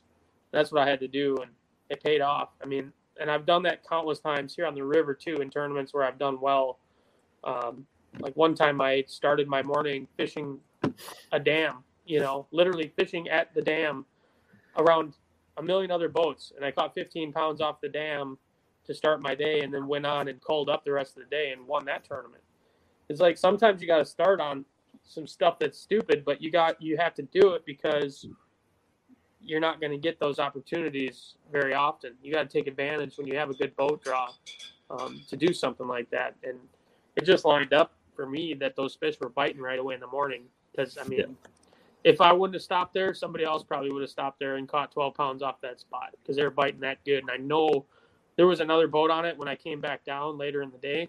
So I know that other people wanted to fish there. So it definitely was a situation where my boat number played a big role in me winning that tournament. Yeah, and you fish a lot better when you have that 18th place check in your back pocket 15 minutes into the tournament. So yeah, for sure. Well, and it's crazy because I would have barely got a check this time with that bag. Like that was what I left that spot thinking, oh yeah, this is like a top 10 bag already. Like, because a lot of times 12 pounds at Winneconne gets you pretty far. Yeah. Like last year, for instance, 13 pounds was 3rd place. So, but this year the weights to get a check were up a bit. So it definitely was crucial to get some good upgrades throughout the day, because I think it took basically 12 pounds to get a check, and then it took well over 13 to crack the top 10, which was pretty impressive for that body of water. So, and I had 15 pounds 3 ounces, which would have been a little bit more if my 4-pound kicker wouldn't have spit up a 4-ounce bluegill in the live well. But that I feel like that happens to just about everybody. So it is what it is. I think the last time I fished Bago or Winneconne, didn't Kevin and I split the last check? Or we tied for the last spot with like 9-10 pounds or something like that? Maybe. If so, it was the first check I ever cashed in a BFL probably. It was like, I'm pretty sure it was our second, ago. like when we met at lacrosse that April. Yeah. And then we tied for the last spot, and we like split 19th and 20th together or something like that. Gas money. Nice, awesome. So what shouldn't they have people done on Winneconne BFL? Kevin? Yeah, like what did you learn? That? I don't really know. So my deal and why I probably did bad is because I fished an event there a month or a month and a half before this one where I ran up the river and it burned me, and I just still had that taste in my mouth, and I was like, I'm not doing that in this one. So I never even looked at any of it. And I'm not saying I would have done good up there. There's so many decisions, and like you could tell anyone where it was won, and there's so many variables you gotta go figure out. It's always been a tough place to crack the code at, but yeah, that's what kept me to do my thing, I guess. And I don't know, on day 2, I was about to go up there and I kind of Googled the boat ramp and I couldn't, my phone wasn't working. I was like, whatever, I'm going to go check out I went to one of the lakes and spent my practice day, and I caught a few decent fish and shook a few bites, and it just was classic Butamore. Those fish weren't there really. And I tried to just kind of fish around, and nothing really came to life for me. So yeah. But guys caught them. I was kind of surprised at the weights too. When one of my buddies said he had 13, I was thinking for sure he's top 10, and I don't even know. Yeah, he was holding on for a check. Yeah. So I missed the ball wherever that was happening. And so, Cade, what was that, your 4th BFL win? You're muted. You're muted. Yo, you're muted. Yeah, okay. It was my 4th regular BFL win, but it was my 5th if you count the regional. Nice. So, which I'd like to count. Yeah, no, that's pretty impressive. I mean, there can't be but a handful of guys that got that many wins, and you're still pretty young, so that's pretty stout, man. Thank you. Why don't you just move your head quick so everybody can see those trophies back there quick? No. Well, I'm going the wrong way. Okay, there we go. So there's all his BFL hardware. So if you don't think Cade knows what he's talking about, and so there you go. Enough flexing though. Yeah, I didn't mean to sit here. I swear. That's okay. No, that's good. But so there was one question I wanted. I see there's a comment about Ron Jeremy. Yeah, that's hilarious. Bill always goes for the lowest common denominator humor. So, there's one question I wanted to get. Brian is asking. So let's talk just general, a little river fishing before we wrap things up. Anybody that wants to ask any questions, just kind of open it up. We'll just kind of shoot the breeze here at the end. What do you guys think? Late July, pool 7, 8, 9. What's the one lure you don't leave home without? Maybe one or two. Probably a frog. Kevin's muted. No, he's. Yeah, sorry, I muted. I was just say top water, like a spook or a popper, something like that. Say poppers get you more bites. A spook is hit or miss, but catch numbers probably on a popper. Yeah, I would say for me, a frog and a swim jig would be 2 hard baits not to leave home without. So the water, I would assume for you guys, is pretty low down there right now. It's at 4.6, which is the lowest it's been since 1992. So is that like letting the grass really get hold? Or is it like making the backwater so shallow it doesn't matter if there's grass back there? So you're talking to two guys that haven't spent a lot of time on the river lately because of, we were gone, and I have been out there the last 3 days, and it's kind of amazing. And I've been on a lot of areas where it's so low. Some of the grass is not just on the bank, it's that bad, but I don't know what that means really if we get a rise later in the year and if it's going to kill a lot of stuff. Some of the weeds that I see they actually look really good. Some of them out there, but I don't know. The river's definitely I've never seen it like this before, so it's pretty crazy. Yeah, I haven't been out since the end of May, basically, so I can't really attest to that either. I guess I was out on the river on Sunday. I went out with my girlfriend, and we just were literally just going to the beach. I was just beaching. I mean, just beaching and having a cold one, playing with the dog. It was no fishing going on. But I did notice that the main channel is like really clear right now because of the lack of rain. And there's been a lot of boat traffic, but the river's been low and stable for a long time. So the banks aren't like fresh mud pulling into the water every time a boat wake hits them. I mean, it's mostly just sand.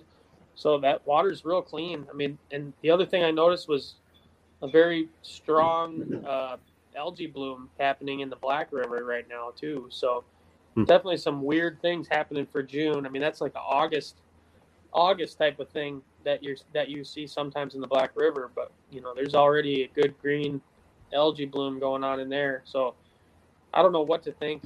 I'll be out tomorrow night after work and I'll get a better grip on what's going on out there, but it's definitely going to be, if anybody that's listening to this is coming to the river anytime soon, you're going to probably want to be careful getting around and maybe try to stay more on the main river type stuff if you want to keep your lower unit anyway.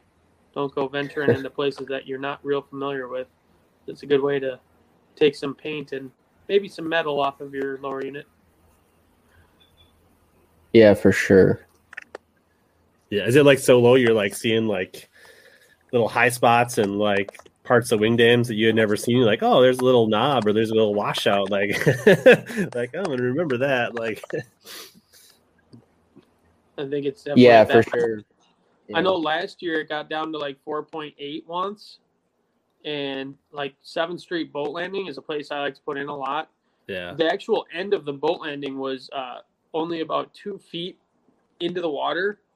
So if you put your trailer in, it just like dropped off and like almost wrecked my trailer trying to put in there.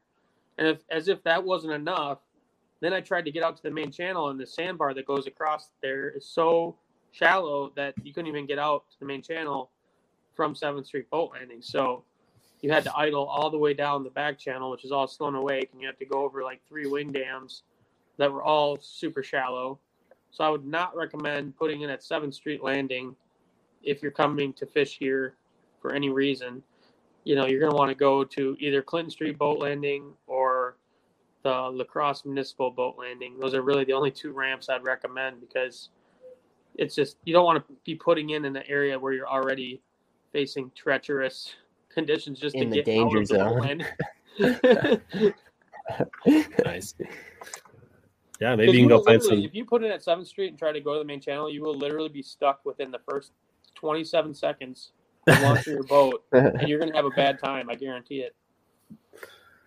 And Don't call me, because I got other things to do. I don't want to be pushing anybody off of there. You can call Tom's kid. I heard he's got good rates. So. Yeah, $2,500. He'll come get you. Nice. Maybe it's a good time to find some shell beds sticking out of the water. What do you think? Craw tube or BFE, Cade? You're a big bites bait guy. Not anymore. I actually switched to Strike King this year, but I do. You got some experience.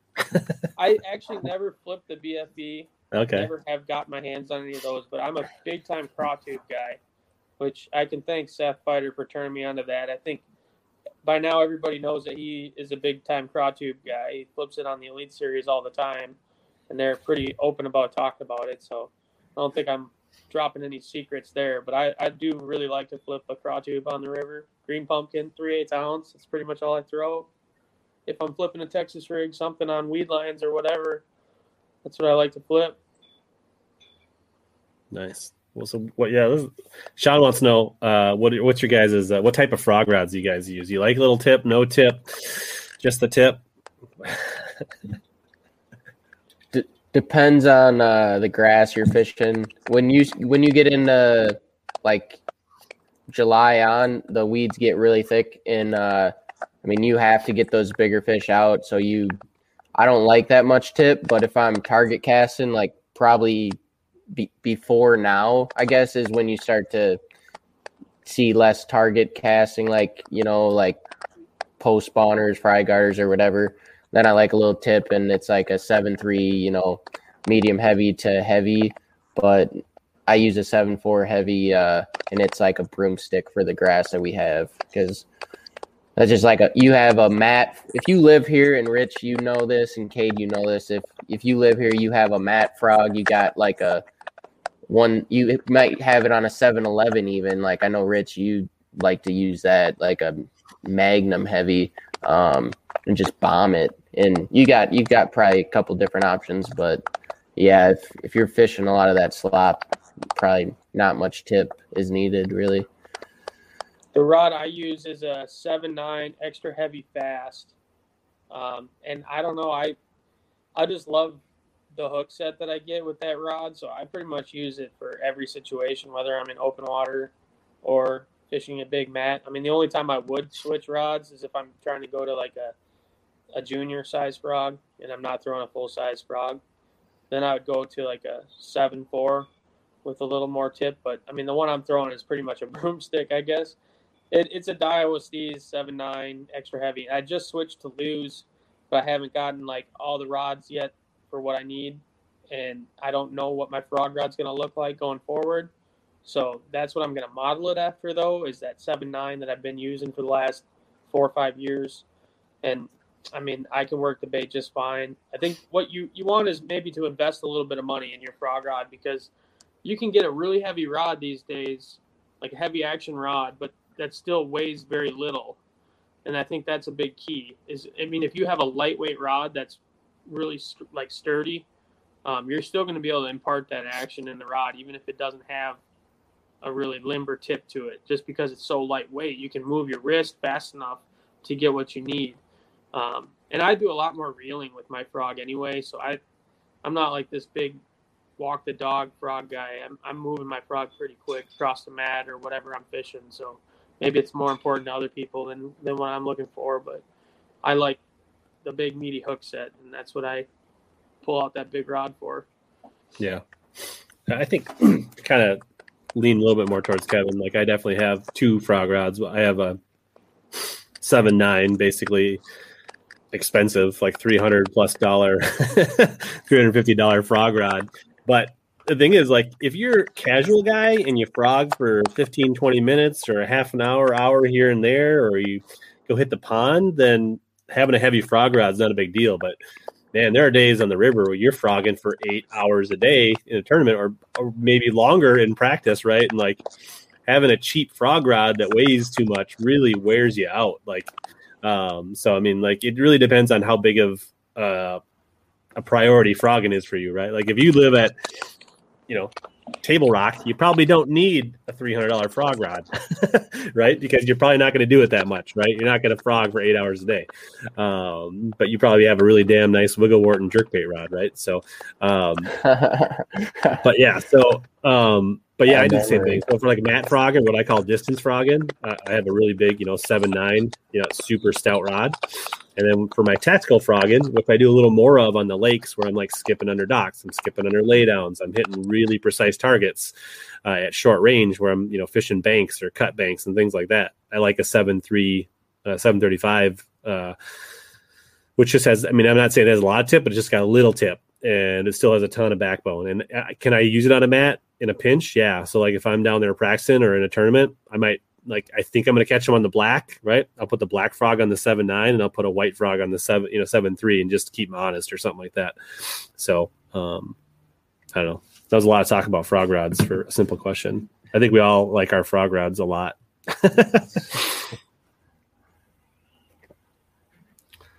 Man, there was a lot of questions that came in. Do you guys like to fish up current, into the current, or float down?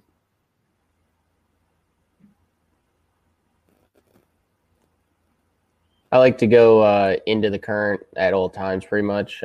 Just boat positioning is better. The fish are positioned on a river system, to look up current to eat. They like stuff, floating by them and whatnot. That's how they set up.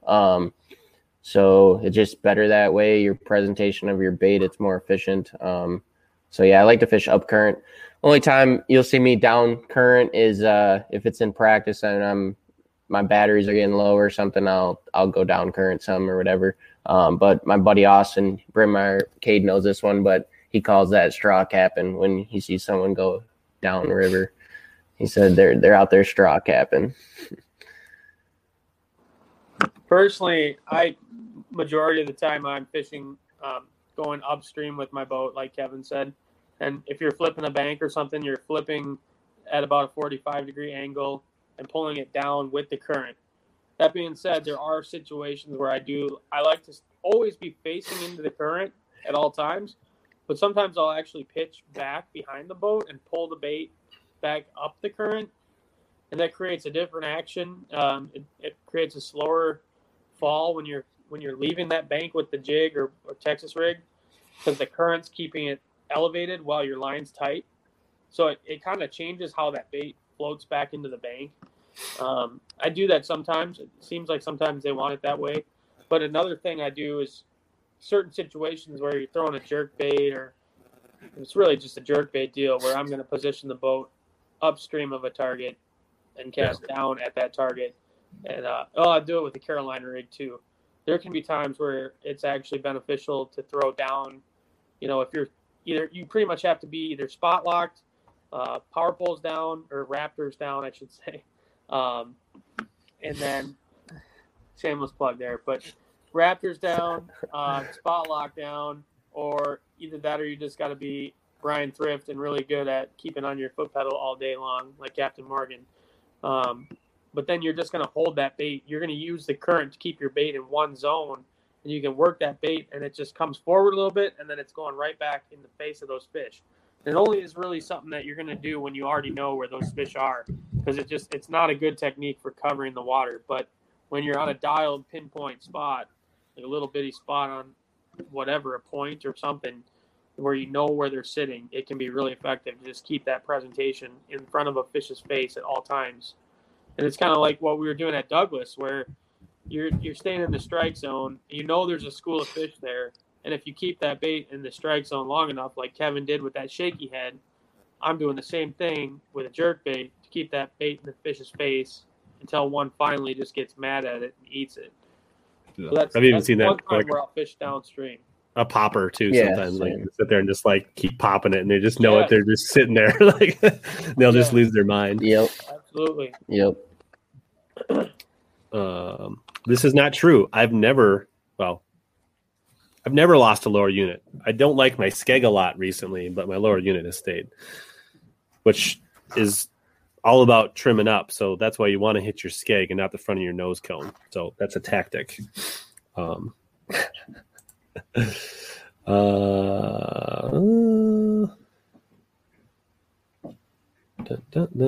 going on here? Yeah, Dobbins tips on Marion. Watch Sam Sobey's last video. He smashed him out there. Otherwise, pretty soon it's going to be a jiggerman drop shot and a flipping bite, and that's about all there is out there on Marion. Thanks for noticing, Sean.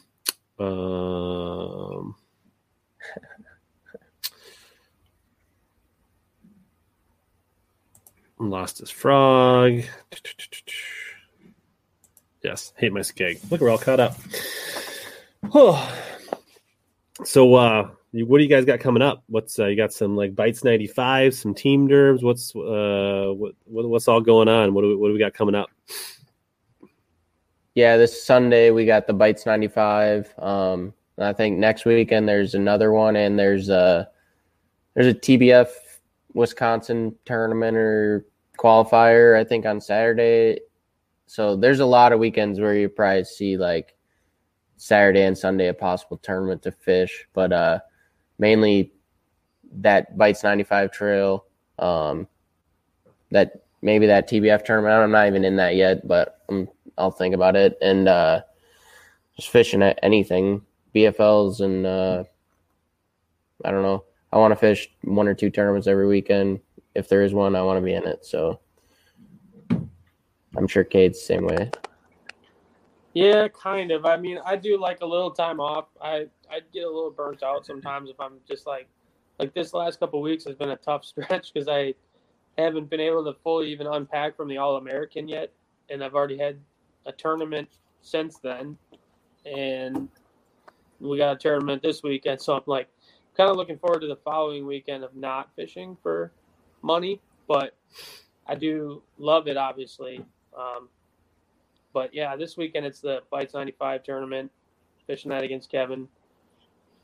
He's going to bring it. He's been out there, and obviously he's hungry for a rebound from the Winneconne BFL. So look out for Kevin. Somebody's got to get his season back on track. Yeah, for sure. Like, he's a summer river guy, in my opinion. Like, I don't know if you feel that way too, Kevin, but like, seems like a lot of your damage comes in the summer, and that's when I'm at my weakest. So, yeah, I mean, I like the summertime because the fish are the most spread out that they'll be all year, I guess. So if you spend a lot of time out there, you can, I don't know. And I really like fishing in the summer. It's probably my favorite time. So yeah. There's also a Wisco Bass coming up in July. I can't remember exactly the weekend. It's the same weekend as the July BFL. I think it's the 18th is the Wisco and the 17th is the BFL. So we'll both be doing that. I think you're doing that, right, Kevin? Yep. Yeah, so that's going to be a heavy weekend to have a BFL on Saturday and then the next day fish a Wisco Bass. It's basically the same size tournament both days. I mean, 100 plus boats each day and different competitors too. So what ends up happening is the Wisco guys are all pre-fishing during the same time that we're pre-fishing for the BFL, and then they're also pre-fishing on the day of the BFL. So what you end up with is like 220 plus boats out there on the same water, and it gets pretty crazy. Like it's going to be a tough weekend, I think. You know, the weights are going to be – the winning weights are always going to be good, but it's going to be tough to get a check. You know, you're going to have – it might only take 3 fish, too. Pounds. Yeah, it's a 3-fish deal both days, too. So that's the one I'm really curious to see how that shakes out. I'm not a huge fan of fishing really beat-up fish on this river, but it seems to be something that we're having to cope with more and more every year because it's just become a really popular spot for, you know, the college series and the high school series. They're coming here now regularly. We got an FLW Pro Circuit or MLF Pro Circuit Championship is here this August. So we kind of just have to get used to grinding on pressured fish nowadays here on the river. So it's a little different than fishing pressured fish down south because down south, at least you can graph and you know where they are because you see them on your electronics. But here it's like when they live shallow, if they're really pressured, they won't even show themselves, and there's no way to really know that they're there unless you get a bite, you know. So it can be a grind just out there throwing a frog for 8 hours and having like 2 bites all day sometimes, you know. So. What about you, Rich? You hitting the river or what? I want to get down to the river. Stay at my house? I have the state tournament for the Minnesota Bass Nation the first weekend in August out of Wabasha. So I'm probably starting in July. I'll start going down there and peeking around. But other than that, this weekend I'm headed out to Big Stone. I want to answer somebody's question, which is on the South Dakota border. And so I'm pretty excited about that. I mean, like they had a PBF South Dakota tournament out there. They had a back-to-back 2-day tournament. And day one, it was the boater was like high 19s, the co was low 19s to win. And on day 2, it took the boater took 19 pounds to win or 20 pounds to win, and the non-boater took 22. So, and that was this past weekend. So I'm pretty jacked to get out there and hopefully hammer on some bigs. It should be a good tournament. So, never been there. I think like peak depth is like 20 feet. It's like 26 miles long. It's like 12,000 acres. It's a Minnesota River impoundment, but it's definitely got some big largemouth. So, I don't know. I think there could be a frog bite. There could be a flipping bite. It should be right in my wheelhouse, and I'm pretty excited. You definitely know a thing or two about that. But otherwise, I don't know. We got to make a date and come down and hang out with you guys and do some filming on a non-tournament pool. Like one of the, like, not lacrosse. We'll go hang out on some other pools that don't get pounded quite as hard and have some fun and get some frog videos or something. Yeah, that'd be awesome. We could take it to my little my favorite little boat harbor where I took Kevin a couple of years ago, and we could just all three of us just smash them. You better bring some warm clothes though. That's a little later, right? Yeah, that's like 30. I think it was like 29 degrees or something. I'm pretty sure cold. I've been in the boat harbor. I've just never been in that time of year. So It's like mid-October, mid to late October is kind of when it's the deal for big ones. But yeah, otherwise, I don't know. Looking forward to doing a whole lot of fishing. Yeah, one of these years I'll get back and I'll come down and hang out with you guys and fish a full season on the river when my schedule opens up a little bit. Because I don't know, I enjoyed it when I fished a full schedule. I just haven't been able to make it work lately. So. And I didn't suck that bad when I was down there. No, you did good. But yeah, you cool. got fifth. I remember one time, right? Fifth place. Yeah, I'm Prairie. I think I got fourth or fifth, and then I cash checks in half the tournaments I fished in the BFLs probably. So not too bad for a city as people like to call us. Brantner. Shout out to Chris Brantner. A blue plater. You're a blue plater. Blue plater. Yeah, Can't even. I got the loon. I got the one with the fishing, like the conservation plates with the fishing plate. So it's not a blue plate. So, but cool. All right. Well, it seems like everybody got their questions in. We're at a good stopping spot, hour 45 minutes.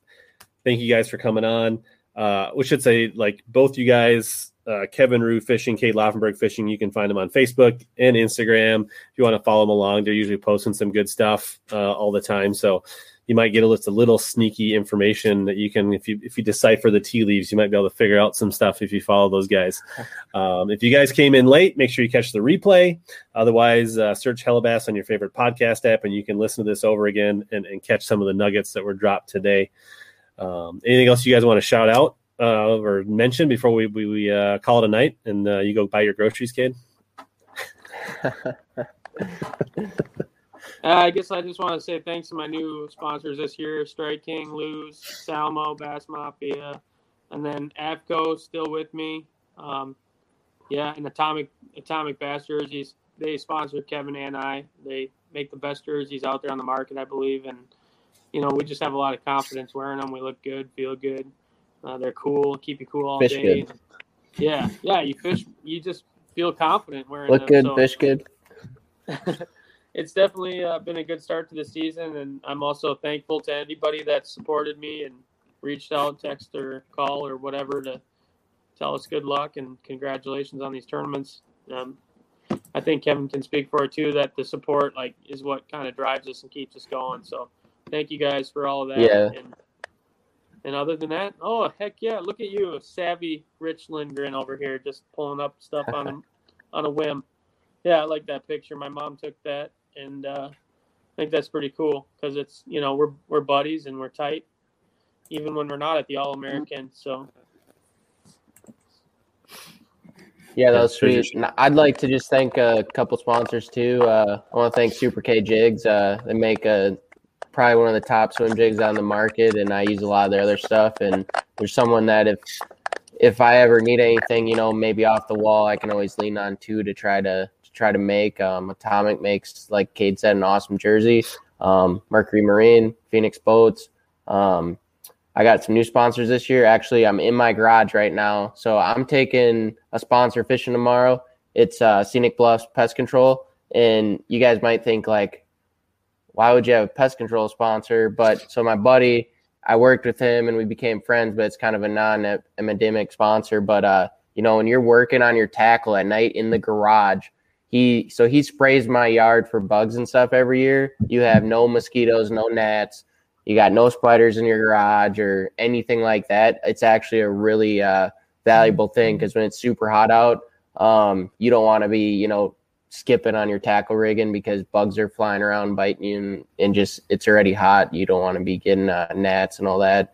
So yeah, that's a new sponsor of mine, and I'm looking forward to getting out tomorrow with Kevin and doing some fishing and his son. But mouth hug, fishing tackle, and power pole. That's about it. But thankful for all the support too. So you guys are ready for the big stage. Get your sponsor plugging down. And if you guys, hey, I use a lot of Super K swim jigs too. So, and there's a code down in the description, Hellabass15, if you want to save 15% off on Super K. So, yeah, thanks guys for coming on. Maybe there's hope that somebody will drop out in front of me, and I'll be at the divisional in September on lacrosse as well. But still need somebody to drop out for that to happen. But hey, thanks guys. Thanks for coming on. Thanks for tuning in, and just remember, you guys. Here to help you guys catch more big bass and suck less. Thanks, everybody. Thanks. Have a good one.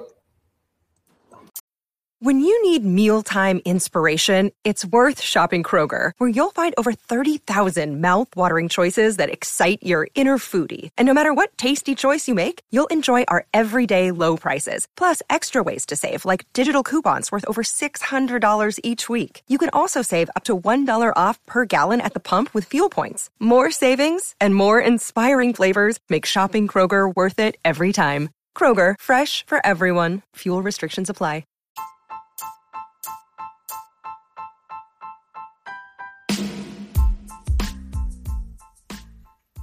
As always, thanks to all of you that hung in till the end of this podcast. This has been another episode of Hellabass Bass Fishing Podcast Experience. Please consider sharing this with any of your bassin buddies and friends. This is the best way for podcasts to grow is through word of mouth.